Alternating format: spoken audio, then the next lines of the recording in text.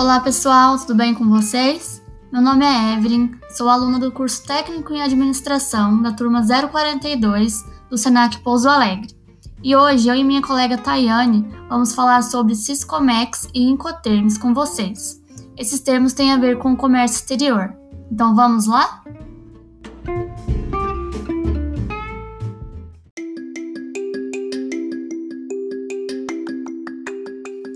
Vamos começar falando um pouco sobre o Sistema Integrado de Comércio Exterior, mais conhecido como Siscomex, que é uma ferramenta administrativa muito importante, pois registra, acompanha e controla as operações de comércio exterior, ou seja, é o conjunto de todas as informações que compõem as atividades relacionadas às exportações e importações. Com o Siscomex, é possível obter autorizações e licenças para exercer funções de exportação e importação, lembrando que o uso desse sistema é obrigatório.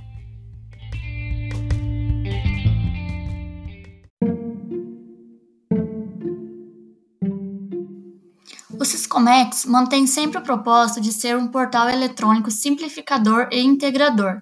Também inovou a forma de acompanhamento, conjunto de dados e controle do comércio exterior, promovendo a facilidade e dando agilidade às atividades estratégicas dos órgãos públicos, que antes eram feitos através de carimbos e assinaturas. Além de conseguirmos consultar no Siscomex as legislações, podemos também solicitar e obter autorizações, certificações e licenças para conseguir importar e exportar do nosso país.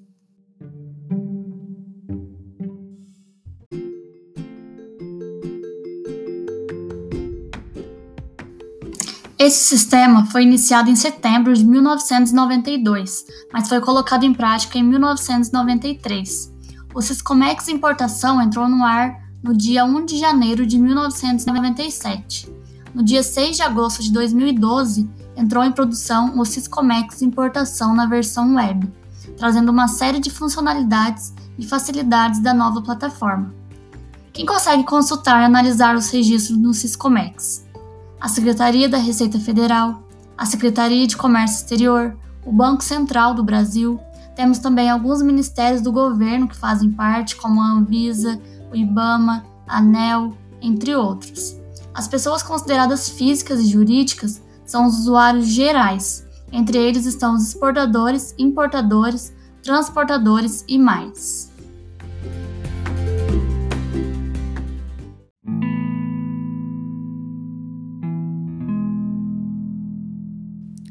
Quer atuar no setor de comércio e não sabe como?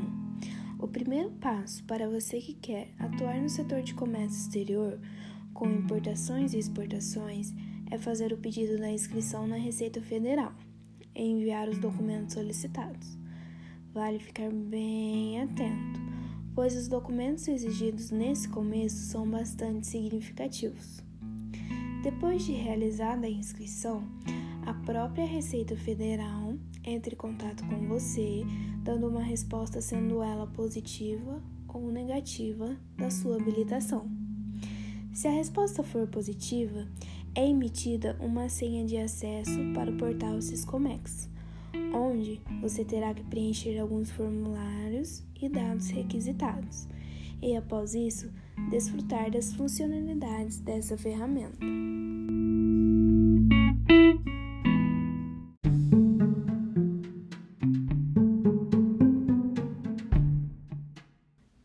E agora, você sabe quais as vantagens que o Siscomex traz? Dentre as inúmeras vantagens estão a expansão dos pontos de atendimentos, as operações mais simplificadas e padronizadas, número reduzido de arquivos, coleta de informações por meio eletrônico, redução dos custos administrativos, entre outras inúmeras vantagens que o Siscomex traz atualmente.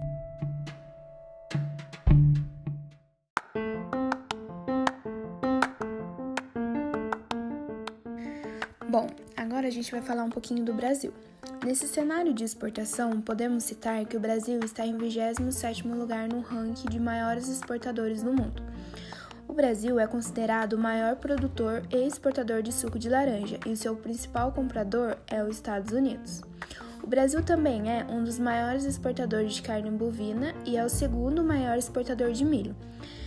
E, sem contar que o Brasil também é o maior exportador de café solúvel. Afinal, todo mundo ama um café, não é? Bom, espero que tenham entendido sobre o Siscomex e tenham percebido a importância desse sistema e do comércio exterior, tanto no Brasil quanto no mundo todo.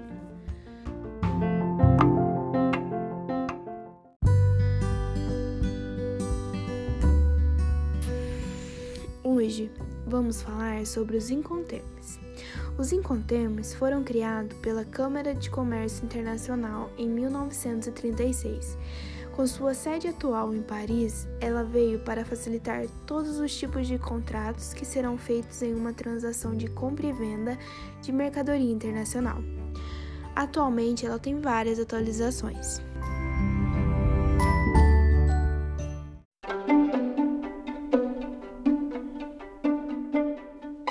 Mas afinal, o que são Incoterms?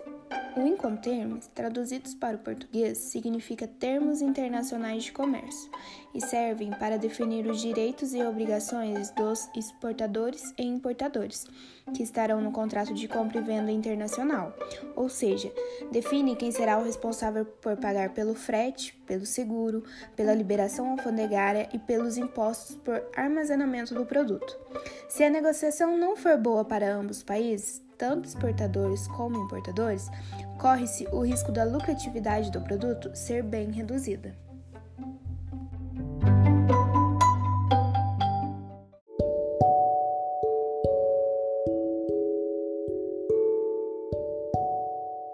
Resumidamente, são termos que vão definir duas coisas muito importantes no comércio internacional: a responsabilidade sobre a carga e a obrigação de pagamento do frete e do seguro internacional. Ou seja, o quanto o importador e o exportador são os responsáveis pela carga. Propõe um entendimento entre vendedor e comprador quanto às tarefas necessárias para deslocamento da mercadoria do local onde é desenvolvida até o local do destino final. Embalagem, transportes internos, licenças de exportação e de importação, movimentação em terminais, transporte e seguro internacionais, entre outros. Os Incoterms, então, facilitam a relação entre países.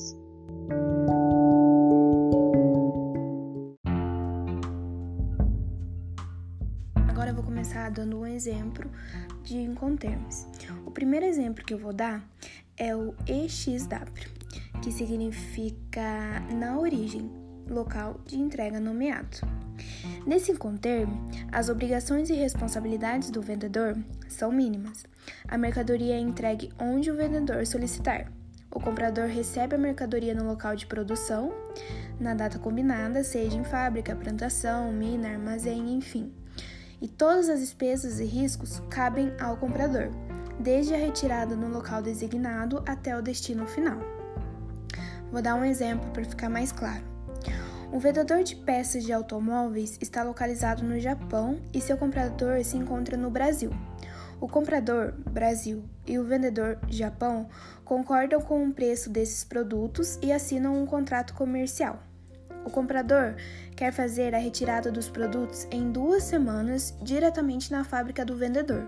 Nesse caso, o comprador é responsável por todos os custos adicionais associados à entrega dos bens até o Brasil, pagando todos os custos de transporte, e se os produtos se perderem ao longo do caminho, o vendedor não é responsável pelos produtos perdidos.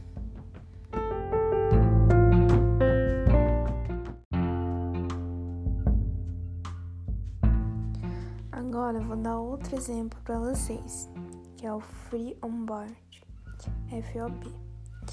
Quando alguma mercadoria precisa ser exportada e é levada a bordo do navio, que geralmente é indicado pelo importador, o vendedor da mercadoria fica responsável por ela até o momento em que ela é colocada ou redespachada. A partir daí, a responsabilidade sobre o custo do transporte fica por conta do destinatário. Eu vou dar um exemplo para vocês. Um cliente dos Estados Unidos solicitou uma mercadoria da Rússia. O exportador, que no caso é a Rússia, ele ficará responsável financeiramente pela logística interna e pelos custos aduaneiros. A partir do momento que a mercadoria estiver a bordo do navio, a responsabilidade vai para o destinatário, que no caso é os Estados Unidos.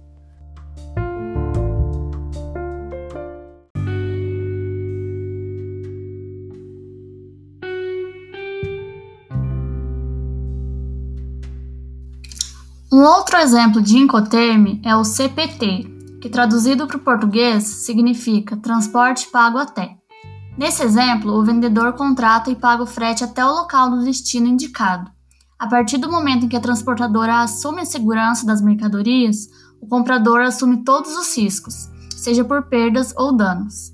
Esse termo pode ser utilizado independentemente da forma de transporte, inclusive multimodal. Vou dar um exemplo para vocês entenderem melhor. A China comprou do Brasil uma grande remessa de carne bovina e fecharam um acordo de exportação de carne. O Brasil vai pagar a frete até o porto, onde vai ser entregue toda a mercadoria, e logo após essa entrega, quando a mercadoria estiver com a transportadora, a China vai passar a ser responsável por essa mercadoria até a sua chegada, assumindo todos os riscos por perdas e danos.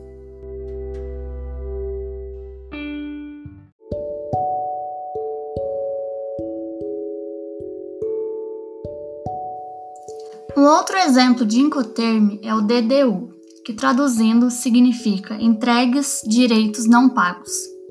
Ao fazer uma compra interna no país, a importação do mesmo é de responsabilidade do vendedor, incluindo os riscos e as despesas até a entrega da mercadoria, exceto os impostos e outros encargos decorrentes da importação. Um exemplo: a China comprou mercadoria do Brasil. O Brasil, nesse caso, fica responsável por todo o custo e avarias até a entrega da mercadoria dentro do país, que no caso seria a China, exceto os impostos e outros encargos decorrentes da importação. Bom, esses foram alguns dos Incoterms, entre os inúmeros que existem, e as empresas utilizam os que mais se adequam às suas atividades de importação e exportação. Espero que tenham entendido e tenham gostado.